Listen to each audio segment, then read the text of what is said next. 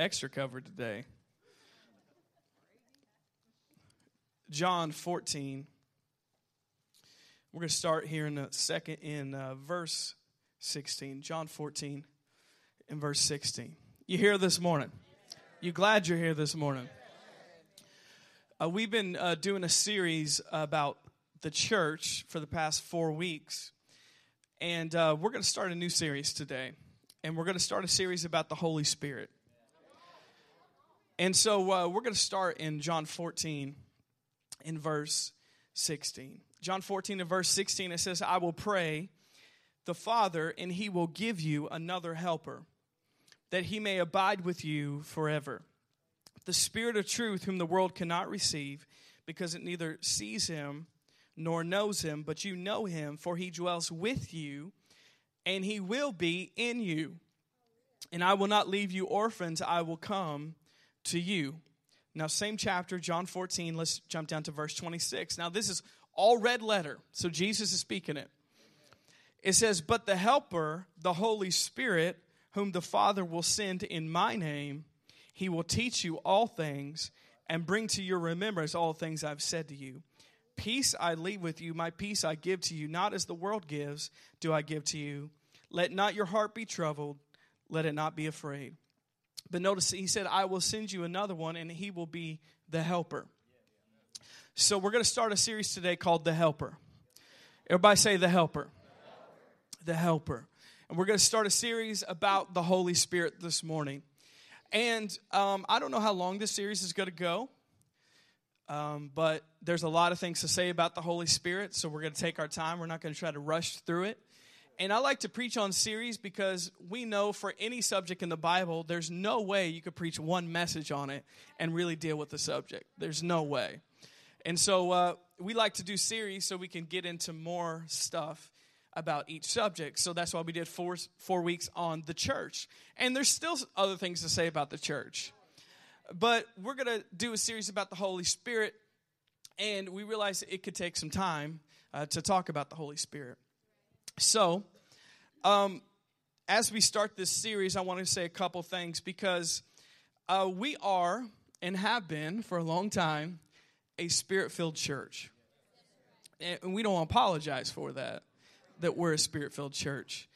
But a lot of people, I understand if I say Spirit-filled, a lot of people don't even know what that means to start with. And so hopefully we'll explain to you what that means to be Spirit-filled, what it means to be a believer who believes in the Holy Spirit, a believer who relies on the Holy Spirit. And so we're going to talk a lot the next at least several weeks about the Holy Spirit, what it means to be Spirit-filled, what it means to be somebody who's filled with the Spirit of God. What is the Holy Spirit? What does he do? Why is he important to the believer? Because it's very important that we answer these questions. And I said this a few weeks back, especially about the church. We need to understand this. It's okay if you have questions about stuff in the Bible, but let's not just stop there and have questions. Let's go figure it out. Or let's go somewhere where you can get answers to the questions you have in the Bible instead of just wandering around and being in doubt about things that you should know why you believe what you believe. Because the more you know why you believe what you believe, the more you'll have faith in it to use it in your life. Hopefully over the past several weeks we talked about my church. When we talked about why the church, you have more faith today because you realize why you believe what you believe about the local church in the first place. Hopefully by now you're more excited about the church than you've ever been before. You're more excited about the part you have to play in the church. So the more you know about a subject, the more you'll have faith in it. And so we're going to talk about the Holy Spirit today. Now, nobody run out the doors or anything. Nothing weird's going to happen this morning. And for the sheer fact that I even have to mention that, that's the problem. A lot of people, especially in the world or even the church world, are scared and intimidated by the Holy Spirit. And we're going to explain this. Now, I've been in church 28 years and 9 months of my life. So, I don't know anything else other than a Spirit-filled word of faith demon casting out, healing the sick church. I don't know any other church other than that. So I realized for me saying some of these things, it's easy because I don't know anything different than that. But I'm going to be honest, there's a lot of us in here that didn't grow up in a church like this. Or some of you are not even saved today, so you really don't know what I'm talking about. So just the mention of the Holy Spirit, you have no idea what we're talking about. So hopefully these questions will be answered today. A lot of people notice they're scared and intimidated by what they don't know. And that's why the Holy Spirit is sometimes looked at in the wrong way, because they're scared because they don't really know about the Holy Spirit. They're intimidated by even the word, the Holy Spirit.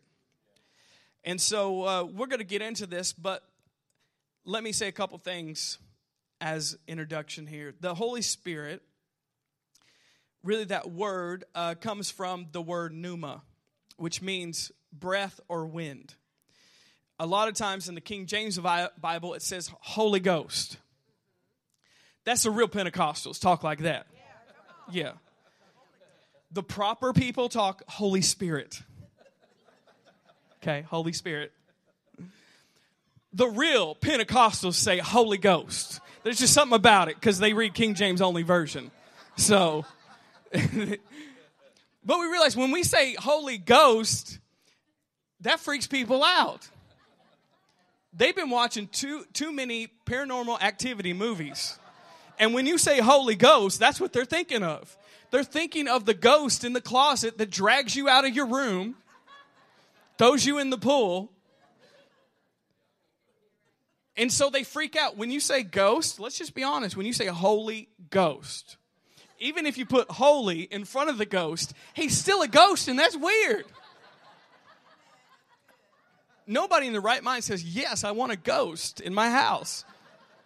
And then Christians go on and say, I don't just have a ghost in my house, I have a ghost living inside of me.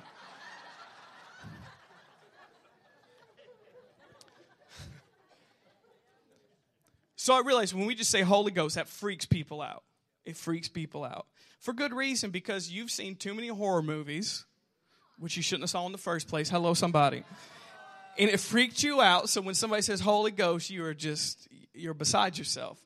But really, the better translation would be Holy Spirit. Holy Spirit.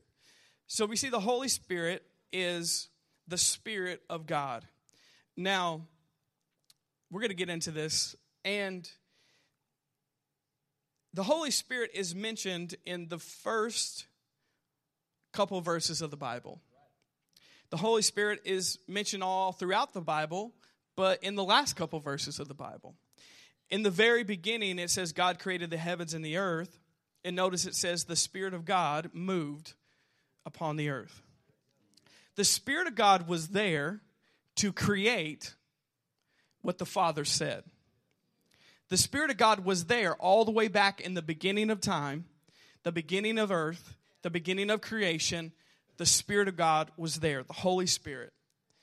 And He was there to create whatever the Father said. We see that the Spirit of God was there in the beginning, even before animals were here, even before mankind was here, the Spirit of God was here. We see throughout the Bible, the Spirit of God moved on people's lives. We see in the book of Revelation, it says at the end, the Spirit and the bride, which is the church, say come. Because the church or the bride cannot do the work of God apart from the Spirit. It's impossible. So if Jesus is ever going to come back, if the things that are going to happen in the Bible are ever going to happen, it's not just the bride, the church, it's the Spirit and the bride say come. Because we can't do anything apart from the Spirit of God as believers. And we see in the Old Testament over 90 times the Spirit of God is mentioned. And every time it's mentioned, notice it is because it comes upon a person to do things for God that they couldn't do in their own strength. So we see that the Holy Spirit came on people in the Old Testament to do what they couldn't do in their own strength. That's why He's called the Helper. He comes to help people do what they can't do in their own strength and own ability. I love this, that God did not leave us here on this planet alone. He sent somebody to come help us. And he sent us himself in the Spirit of God. The Holy Spirit is God. And the Holy Spirit is sent to help us live this life, do what we're called to do, and we can't do it apart from His Spirit. We can't do it apart from the help of the Spirit of God helping us do what we're called to do. The Spirit of God has come on all of us, if you're a believer in Jesus, to help you fulfill the plan of God for your life. Without Him, you can't do it. The Spirit of God has come upon you and come in you to help you live this Christian life that you can't live apart from Him.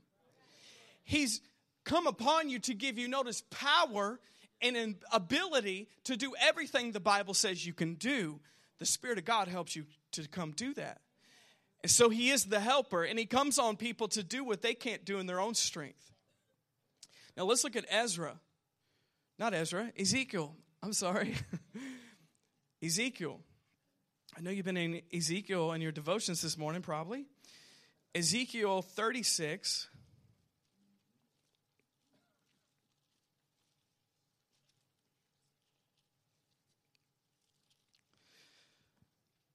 You guys still here this morning?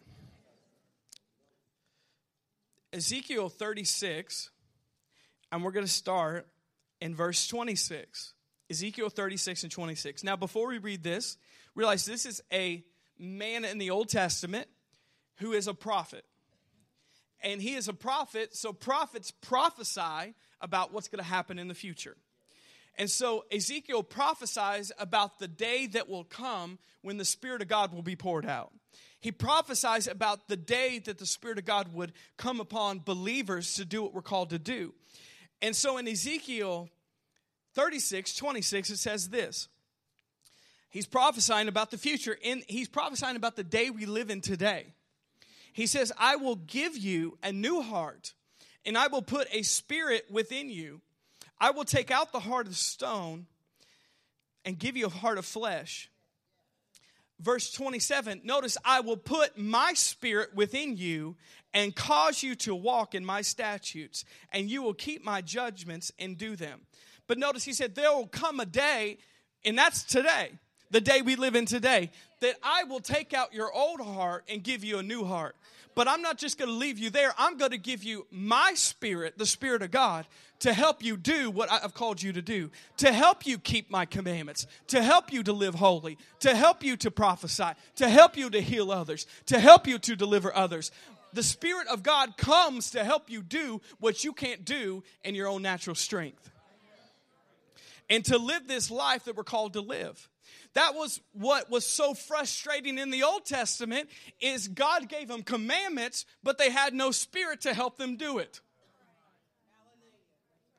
That's why there was so much frustration in the Old Testament. That's why the people of Israel blew it time after time again, because they can't do the commandments of God apart from the Spirit of God. And you can't either. That's why us preaching to lost people about what they should do and what they shouldn't do doesn't work, because they don't have the Spirit of God to help them do it. Come on now, somebody. That's why us talking about behavior modification doesn't work in the church world, because they don't need behavior modification. They need heart transformation. And the only person that can do that is the Spirit of God, is the person who comes and helps you change when you can't change in your own natural strength. The Spirit of God is the one who comes and He dwells in the life of the believer. He is God. We know that there's the Father, the Son, and the Spirit. They are three, but yet they are one. Now we live today, like I said, in the age of the Holy Spirit. We live in the age of the Holy Spirit.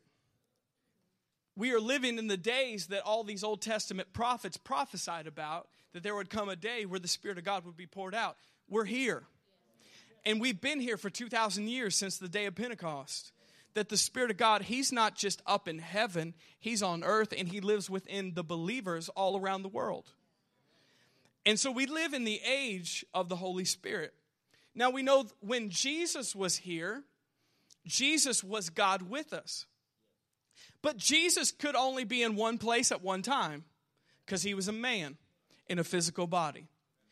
If you wanted to see Jesus, if you wanted to hang out with Jesus, you would have to you didn't have a plane back then, you'd have to walk a long way and take a big old boat all the way to Israel. If you wanted to be with Jesus or talk to Jesus or get healed, you would have to go all the way to Israel to be in Jesus' physical presence, to be with him. And so we realize when Jesus was here, even though he was God, he was only one man in one place. But we see what happens is when he left, he sent us the Holy Spirit who can be everywhere at the same time. Come on now, somebody. That's why he said it's better for me to go. Because if I stay here, I'm just one person. I'm just one man. And I could only be at one place and one time. But the Spirit of God is omnipresent because he's God. You know what? This morning, all around the world, he is speaking to people. Dare I say millions and billions of people this morning, all around the world while he's speaking to you. How can he do that? Because he's God. And he's omnipresent. That means he's everywhere present. And so we see that, yeah, Jesus was God with us, but the Spirit of God is God in us, which is better. That means wherever we go, guess what? God goes. Because he lives on the inside of us. When it was just Jesus in physical form for those 33 years, if you wanted to be next to God, you'd have to be walking right along next to Jesus. But notice when you went home, you'd be away from him. But now the Spirit of God, he's not just with us, he lives in us. And that's to our advantage. Because wherever we go, he's with us. When we go home today, the Spirit of God's still in us. If you ran from God today and you went to the furthest island you could find under a coconut tree, guess what? When you got there, the Spirit of God would still be there to meet you. He would poke his little head out behind the tree and say, hello. Because the Spirit of God is everywhere. And he lives inside believers. So Jesus was God with us, but the Spirit of God is God in us, which is better. Jesus was the gift that the world needed, but the gift to the church is the Spirit of God. Now let's look back at John 14. You guys still here this morning? You understand what I'm saying? So we see the gift to the world was Jesus, but the gift to the church is the Spirit of God, the Holy Spirit. Now, why did Jesus have to die for the Spirit to come? Well, because a sinful man and a holy God cannot be together. Because there's judgment that has to happen. So there is no way possible that the Spirit of God could come live inside a sinful man. Because there would have to be judgment. So why did Jesus have to die for the Spirit to come? Jesus had to die for our sins so he could cleanse us from all sin, so then the Spirit of God could come into a clean vessel. And that's why the Spirit of God is a gift to the church, not to the world, because you have to be cleaned from the inside out. You have to be forgiven of sins to receive the Spirit of God, because the Spirit will not come in an unclean vessel. So when Jesus died for our sins and we receive him, the Spirit of God comes and he gives us a new start. He cleanses us of all sin, all unrighteousness, and we are a clean vessel for now the Spirit of God to come and fill us up. And so John 14 in verse 16, it says, I will pray the Father, and he will give you another helper, that he may abide with you, notice, forever. There is never going to come a day that the Spirit of God will ever leave you. I don't know about you, that's encouraging. Ever. He said forever. Forever. In this life and the life to come, there's never going to come a time in your future that you're going to be alone. Ever. The Spirit of God, notice he'll be with you forever. And the Spirit of truth, whom the world cannot receive, notice they can't receive because they're unclean vessels. Because it neither sees him nor knows him, but you know him. Notice, and he's talking to his disciples. He says, for he is with you, notice, and he will be in you. He was even prophesying to his disciples about there's going to be a day that comes that the Spirit of God is not just going to come on you, he's going to live on the inside of you. And we know that day happened in the book of Acts. It's okay if I teach a little bit this morning, right? And so you know him, for he dwells with you, but he will be in you. I will not leave you orphans. I will come to you. Notice, I will not leave you orphans. He's not going to leave us alone. He's not going to leave us by ourselves. He will come to us. And how has Jesus come to us as believers? By the Spirit of God. Jesus comes to us by the Spirit. He's still here. Before we get into a couple of things we want to talk about in a moment here, we see that if you read the Gospels, Jesus relied on the Holy Spirit. Is Jesus God? Yes, he is. Jesus is all God and he's all man. But when Jesus came to the earth, it says in Philippians 2 that he laid aside all his divine privileges and he laid aside all his power as God so he could walk as a man. So we need to think about this. Yes, he is God, but when he was walking on this earth, he was walking as a man, not as God. That's what it says. Philippians 2. Now, why was he doing that? To show us how we can live in the future as men and women who are filled with the Spirit of God. So when Jesus was healing people, he wasn't just healing people as God, he was healing them as a man filled with the Holy Spirit. When he was delivering people, he wasn't just delivering them as God. He was delivering them as a man filled with the Spirit of God, showing us what we can do in the future as his church when we're filled with the Spirit of God. How did Jesus resist temptation? And he never sinned. He did that not just as God, but a man filled with the Spirit of God. And so if Jesus, come on now, I'm about to preach. If Jesus relied and trusted on the Holy Spirit, and he is God, how much more should we rely on the Spirit of God and trust in the Spirit of God and want the Spirit of God to work in our lives and not be standoffish and afraid and, no, I don't know about that Holy Spirit stuff. It makes you weird. It makes you strange. So we need to rely on him and trust in him. If Jesus did, how much more his body needs to as the church. So we see that even Jesus in his earthly ministry, walking as a man, yes, God, but also a man, he was full of the Holy Spirit, and the Spirit of God gave him power to do what he was called to do. Can I get an amen? We're making good time. I was quick today. It's not even 11 o'clock. So I have three things I want to share today. This is kind of an introductory statement to what we're talking about here. Three things I want to share today about the Holy Spirit in the first part of this series. The first thing we want to talk about is the Holy Spirit is a person and not a force. The Holy Spirit is a person and not a force. Now, we know we got a lot of Star Wars fans in here because you're right. Because you're absolutely right. I thought I would have got a better response about that. Come on now. You're right if you like Star Wars. So, we realize a lot of people feel like the Holy Spirit is like the force, the equivalent to the force. You can't really understand what it is. It's just some power and some force and some feeling. And it's just very... I'm not going to go there. I'm not going to call out what I would like to call out right now. Some of you know what I like to call out right now.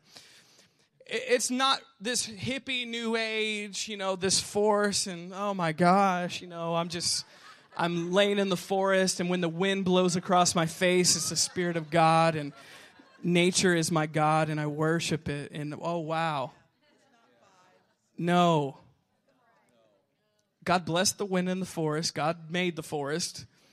But just because a wind blew in your face, that doesn't mean the Spirit of God is blowing in your face. So the Holy Spirit is not a force. He's a person. He is God. Now, why is this important? Because if you just think he's a force, then you can't relate to him as a person. If you just feel like he's just this feeling, then you can't relate to him as a person, can you?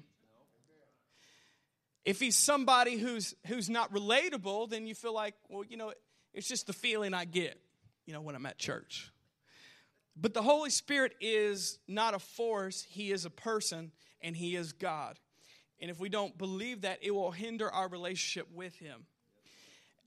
And to be completely honest today, the Holy Spirit is the person you relate to directly because he's the one who lives in you. And I realize there's Father, Son, and Spirit. 3 is 1. But the Spirit of God is the one you're directly communicating with on a daily basis who lives on the inside of you. So if you feel like he's just a feeling, then when you don't feel him, you're not going to talk to him. When you don't feel him, you're not going to acknowledge him. But notice he's not a force, he's a person, and he's God. The Holy Spirit is a person. Now, once again, like I said, I've been in a Spirit-filled church my whole entire life. Now, this is a misunderstanding of what the Holy Spirit is. A lot of people feel like the Holy Spirit is tongues. The Holy Spirit is not tongues. Tongues is a prayer language that the Spirit of God gives you, but the Holy Spirit's a person, not a prayer language. Come on now, somebody. Some people will feel like, well, the Holy Spirit is goosebumps. So during worship, you feel some goosebumps. And you feel a little warm and fuzzy all over. So the Holy Spirit is just a warm blanket, pretty much. It's a Snuggie. And yes, the Holy Spirit will bring feelings like that, but the Holy Spirit is not goosebumps in a feeling. The Holy Spirit is a person. Some people will say that the Holy Spirit is crying at church. The Holy Spirit is shouting at church. The Holy Spirit is falling out at church. That's not the Holy Spirit.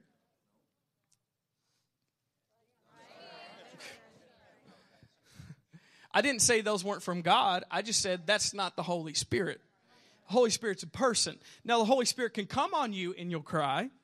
The Holy Spirit can come on you and you'll fall out. The Holy Spirit can come on you and you'll shout. But the Holy Spirit is not those things. The Holy Spirit is a person. And if we don't believe that, trust me, it will hinder your relationship with God. Because you don't feel like he's a person, he's just a force. So we see that in the Bible, the Holy Spirit is referred to in personal pronouns. The Holy Spirit is not a it. He's not a force. If you read the New Testament, it says that the Holy Spirit is a he. It says himself, him. It refers to him in personal pronouns. This is what it says the Spirit of God does. Listen to these things. It says the Spirit of God works. He leads. He guides. This is not a force or an it. He prays. He convicts. He calls. It says that the Spirit of God has feelings. He can be resisted. A force doesn't have feelings. He's a person. He can be vexed. He can be quenched, and he can be grieved. Let's look at Ephesians 4 and verse 30. You guys still here? I know you're listening today.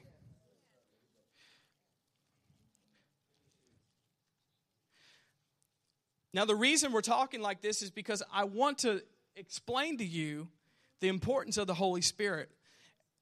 I want to explain to you the reason why we believe what we believe and why you should believe in the Spirit of God. Like I said, so many times people avoid these topics because they're scared. They're intimidated because nobody has ever taught them in a sound way that they can understand.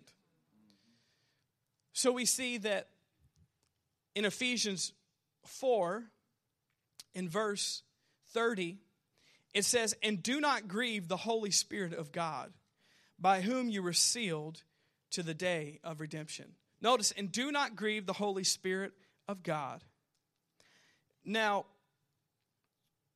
if you guys have been saved more than 1 hour, you know that feeling. And we know that the Spirit of God is given to us, and He lives on the inside of us. And we know we've all been there. If you have received Jesus into your life, we have all been there where we have grieved the Holy Spirit. How many times, sometimes nobody else has been around, and you've done something you know you shouldn't have done, and you get that feeling, and it doesn't feel right. You feel upset. You can feel on the inside internally that you know you did something wrong, and you know you grieved the Spirit of God. When we have those feelings, when we have those things happen to us, that is the Spirit of God being grieved. When we do stuff that we know we shouldn't do, we've all been there. We've all got those feelings before. Because the Spirit of God is trying to help keep you in line with the will of God. And when we go off track, it's like a warning signal on the inside. You're getting off track. You're getting off track. You're going to get into some trouble you don't want to be in. And so the Spirit of God comes, and He gets grieved when we don't do what we should do. And notice He doesn't do that because He's mad at us. He doesn't do that because He's out to get us. He does it because He wants us to stay in the plan of God, in the will of God. How many of you have ever experienced that feeling before? That the Spirit of God is grieved on the inside of you. So He can be resisted, He can be vexed, He can be quenched, He can be grieved. The thing about the Holy Spirit is this: He can be resisted, meaning if we don't want to listen to Him, He's not going to force us to do anything. Do you know that? God is not making anybody do anything they don't want to do. He'll try to lead you the right direction. He'll try to move you the right direction, but you can resist Him anytime you want to resist Him because you have a free will and you have a choice. So even though the Spirit of God, and I know I've done that before, the Spirit of God has convicted me. I can feel that He's grieved, but He's not going to make you do anything. And I've resisted the Spirit of God before. But when you resist Him, He's a gentleman. He'll back off. He's not going to push. Notice the enemy pushes you, but the Spirit of God leads you. If you feel like, I need to do this, I need to do this, I don't feel uptight about this, and, I feel uncomfortable and worry and stress, and that's not God. If you're scared and intimidated and pushed and worried, that's not God. The enemy pushes you, but the Spirit of God is going to try to lead you into all truth. And notice when He leads you, don't resist Him. Because you can resist Him. You still here this morning? Number 2, the Holy Spirit is supernatural, but He's not spooky. The Holy Spirit is supernatural, but He's not spooky. This goes back to what I was saying earlier about ghost. When people hear Holy Ghost, they get freaked out. Holy Ghost. The Spirit of God is supernatural, but He's not spooky. He's not weird. He's supernatural. Now, He is different because He's outside of the natural. He's supernatural. But He's not spooky and He's not weird. And He's not here to make you feel uncomfortable. And that has been a misunderstanding, especially in the church world and people looking at the church world. They see churches that are full of weird people. Not this church, of course. We kicked all those people out by now. There's a couple people there. I saw a couple people pointing at people on that one. But let's just be honest, we've seen weird people in churches do things that are strange, and they always blame it on the Holy Ghost. I couldn't help myself. The Holy Ghost made me do that. No, He didn't. No, He didn't. You have complete control over yourself. You can make any decision you want to make. You can resist Him. You can yield to Him. You can do whatever you want to do, but the Holy Spirit is not making you act weird at church or outside of church. That's you. You're just weird. That's on you. Don't blame it on him. You're just a weird person. Can I get an amen? And some of you that have been raised in Spirit-filled churches, man, we could write books and books and books and books. I know Brother Darrell could write at least 2 encyclopedias of weird things that happen at church. Because there's a lot of weird things that happened, and notice it turned people off from God. I say if what you did turns people off from God, it's not the Spirit of God. If when you're acting a certain way in service or outside of church that makes people want to resist God, want to run from church, want to run from the Spirit of God, it's not the Holy Spirit making you do that. Because if it's really the Spirit of God, it's going to draw people to God, not push them away and make them feel uncomfortable. Come on now, somebody. So the Spirit is not spooky or weird. He is supernatural, though. He is supernatural because he's God. So many people will see things that happen in the church world, but it's strange, it's weird, and that's not God. Now, it could be different. I've seen some different things that have been God, but that doesn't mean it's just going to be weird and strange. You ever seen those people, it's like they got like a twitch in their eye, and they act like they're on medication. And they're always trying to like say some weird kind of prophetic word of you. And you're like, that's not even in the Bible. And so automatically, those are the people that CNN puts on TV. Let's get a Spirit-filled believer on CNN. Let's go find somebody in West Virginia with 2 teeth, handling snakes, drinking poison, who is half out of their mind. And let's say that's the Holy Spirit-filled person. Come on now, somebody. I'm sorry if you grew up in West Virginia. I apologize. Isn't that the truth? On CNN, Fox News, no matter what news station, let's get the Spirit-filled person to be on TV. They don't pick the normal person. They don't pick the person that's attractive to the world. They pick the weirdest person possible.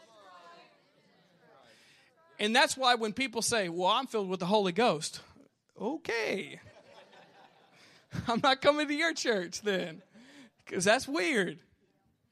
But notice he's not weird. He's not spooky, but he is supernatural.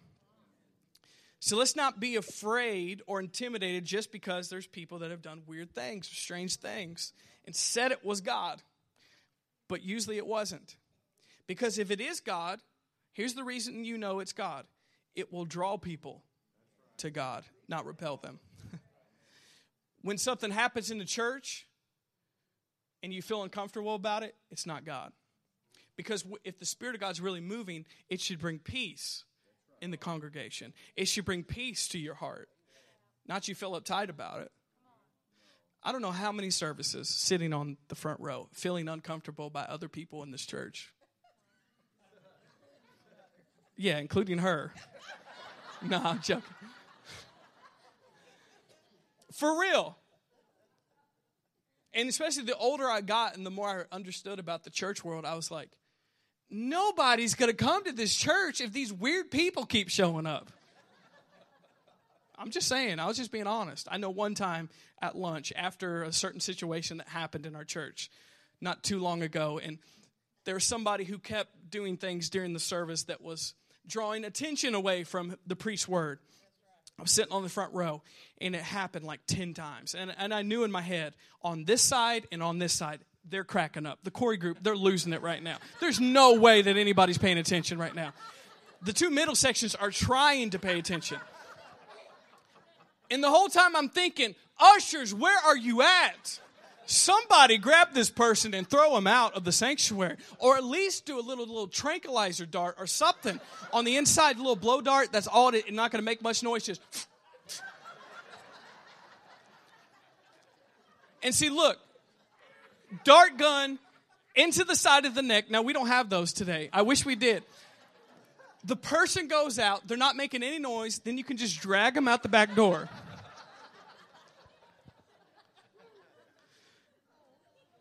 You know you've thought that before.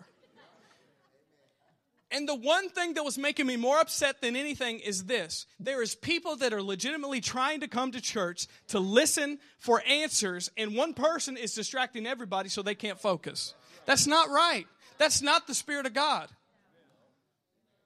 Hello, somebody.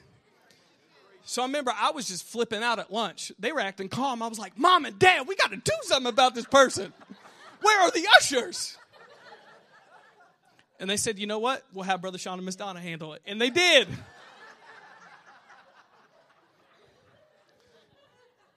They handled it. Just took her in the back room and just, all right, come on. Come on out. I mean, Brother Sean's a state champion wrestler, so I mean, put two and two together. We haven't seen that person since. He didn't hurt anybody. He didn't hurt anybody.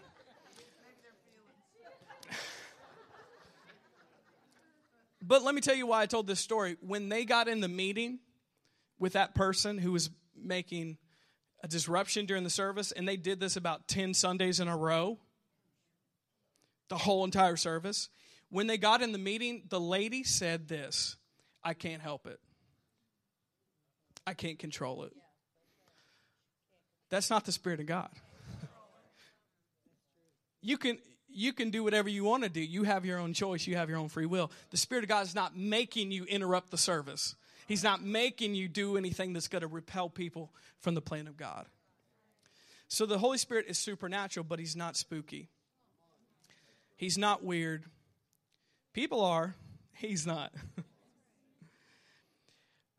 Can I plead with you, church family? People need to see more people that believe in the supernatural that are normal. You got to make a big show about it. Yes, I believe in the supernatural. Yes, I believe God can heal you. But I don't have to act weird about it.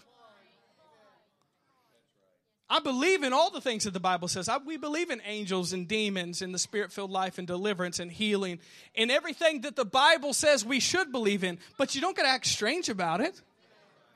You got to have a weird twitch in your eye when you're talking to somebody about it. Be like, are you okay? I think I should pray for you, really.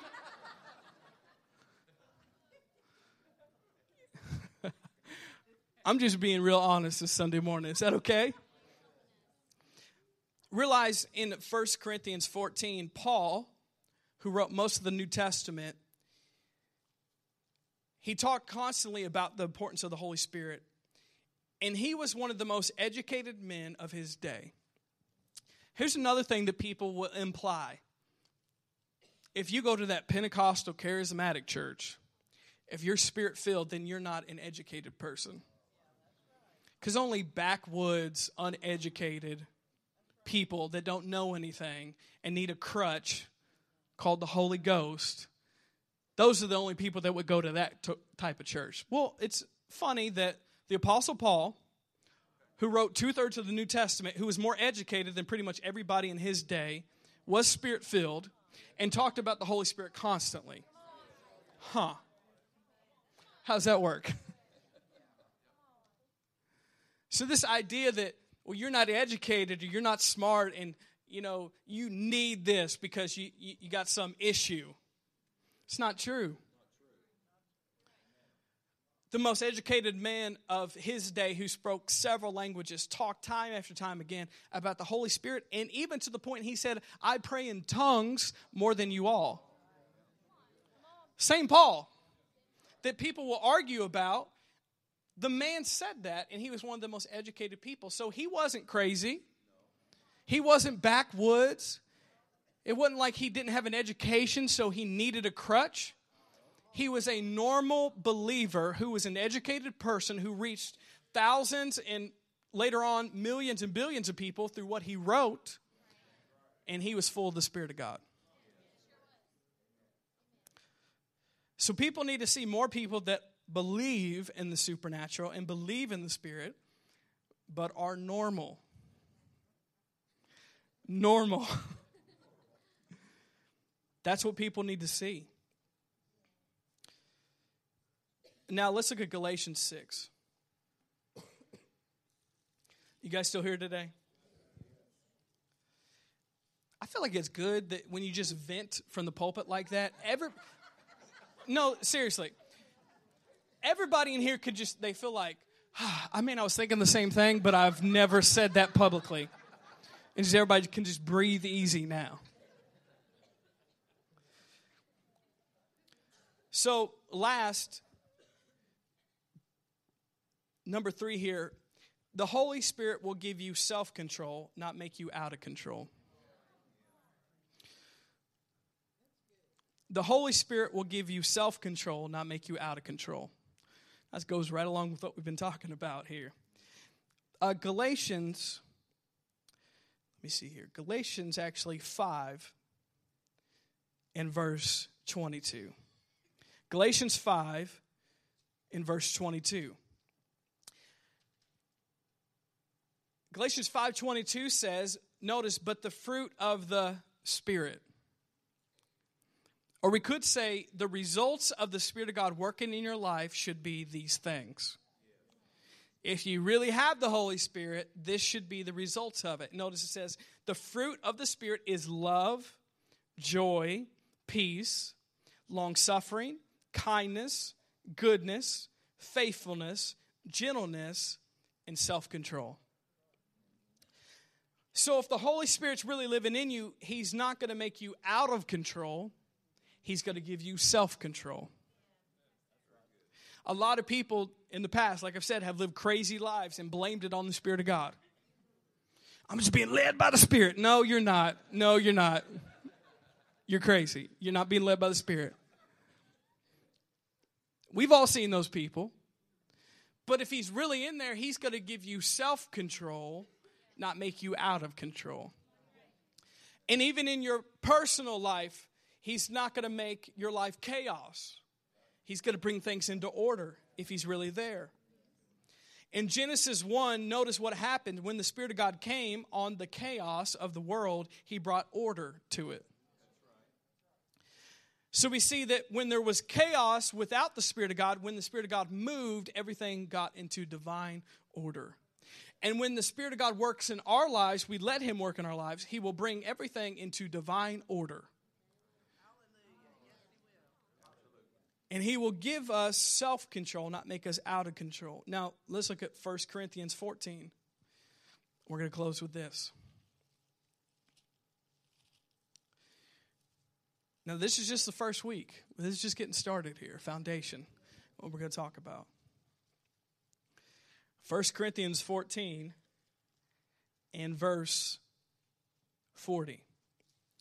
It says, let all things be done decently and in order. Now, you could just take that verse out of context, but the whole chapter he's talking about the Holy Spirit and spiritual gifts in the church. And notice what he says. In this specific chapter, he didn't put it somewhere else in the Bible. At the end of it, he said, because he realized it could get out of hand real quick in a Spirit-filled church if people aren't listening to the Spirit of God. And he said, when you come together and the Spirit of God's there, make sure that whatever you do, if you say it's the Spirit of God, let it be done decently. That means appropriately and in order. Because the Spirit of God's not going to make us out of control, just crazy, just making people feel uncomfortable.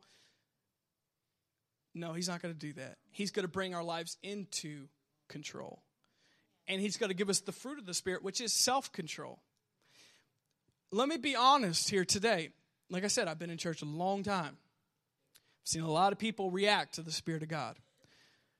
Majority of time, not every time, because there's been an exception, the people that I've seen act the weirdest and act the most touched and act like they receive so much, those are the people that I don't even know where they are today. Just to be honest. The people that always make a big deal out of everything and act like they just, every time they get prayed for, they just fall all the way back into the back of the booth. Hello, somebody. I'm not saying you can't fall out. I've fallen out before because the power of God's been on me. But I'm saying majority of time, the people that act the wildest, free spirit, hippie, peace, free, Holy Spirit. You know what I've also seen in their life? They have no stability. I don't see any self-control. I don't see any divine order in their life. So that's why we know it's not the Spirit of God. Because if the Spirit of God really touches you, He will bring self-control, not make you out of control. He'll bring divine order to your family, to your finances, to your life, to your health. He will bring things into divine order, not make you out of control. Now listen to my heart, and I realize this is the first of many series. I can explain myself more. We need to respond when the Holy Spirit moves on us. But just ask yourself, have you been flipping and flopping and acting like a crazy person? Where's the fruit of it afterwards? Hello, somebody. Or the people that you've seen that have been dramatic in the way they act. Now, I have seen dramatic things, but then I've seen the person's life changed afterwards. Now, that's the Holy Spirit. But then I've seen a lot of people just act all sorts of ways and leave the same. And now I don't even know where those people are today. I don't even think they're serving God. So what was it? We got to be honest with ourselves. Because the Holy Spirit, if it's true and if it's real, there's got to be some fruit after that experience. So as we continue this series after today, I just want you to be thinking about these things. The Holy Spirit's a person, not a force. The Holy Spirit is supernatural. He's not spooky. And the Holy Spirit will give you self-control, not make you out of control. The whole reason we're talking about this is because He's the most important person in your life. He's the most important person you can relate to.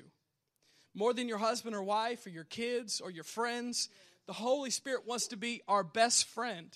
And He's called to be our helper. And hopefully during this series, we're going to receive Him more than we've ever received Him before. Or we're going to be reminded, some of you who have been in church a while, reminded about the importance that the Holy Spirit plays in our life. And hopefully some of you that maybe are new today or didn't grow up in a church like ours, there was some clarity brought today. There was some of the weirdness gone when somebody just gets real at church and talks about how it really is. That you need to realize the Holy Spirit is God, and He's not going to do anything to hurt you. He's not going to do anything to harm you. He's only going to bring life, and He wants to help you. So, let me ask this. Let's bow our heads and close our eyes for a moment here.